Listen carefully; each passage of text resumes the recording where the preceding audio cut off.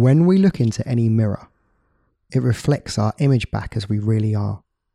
It is a representation of truth, honesty, and purity. Now, this icon of the mirror has popped up across all different cultures, across all different contexts. For example, we see it in the Snow White novels, where the evil queen would ask, "Mirror, mirror on the wall, who's the fairest of them all?" You see, the evil queen knew that the mirror couldn't lie to her.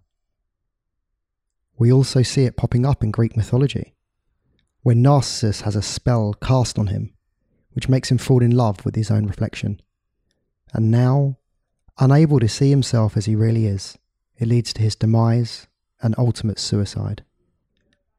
And then we see it in the iconic cinema moment in the original Batman film, when Jack Nicholson holds up a mirror to himself, and for the first time he sees himself as the Joker, as he really is, and he begins to uncontrollably laugh. You see, there's no doubt about it. The mirror is a powerful tool, and it allows us to see ourselves as we really are. It's why, as the myth goes, if we smash a mirror, we tend to get 7 years bad luck. It's the symbol of doom, because we can't look at ourselves and get a clear perspective for that period of time. So how can we use the mirror icon today? I like to do something that I call the mirror test. And all we have to do is hold up a mirror to our face and say the first 3 things that come into our mind.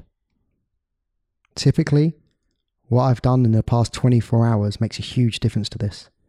If I've been exercising, I see vibrancy and strength.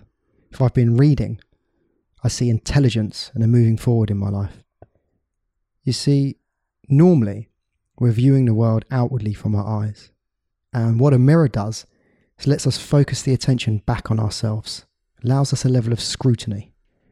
You see, seeing the world as it really is can be difficult, but using this icon, it can be our secret boon that allows us to access a closer view of reality so we can begin to make some changes to our lives.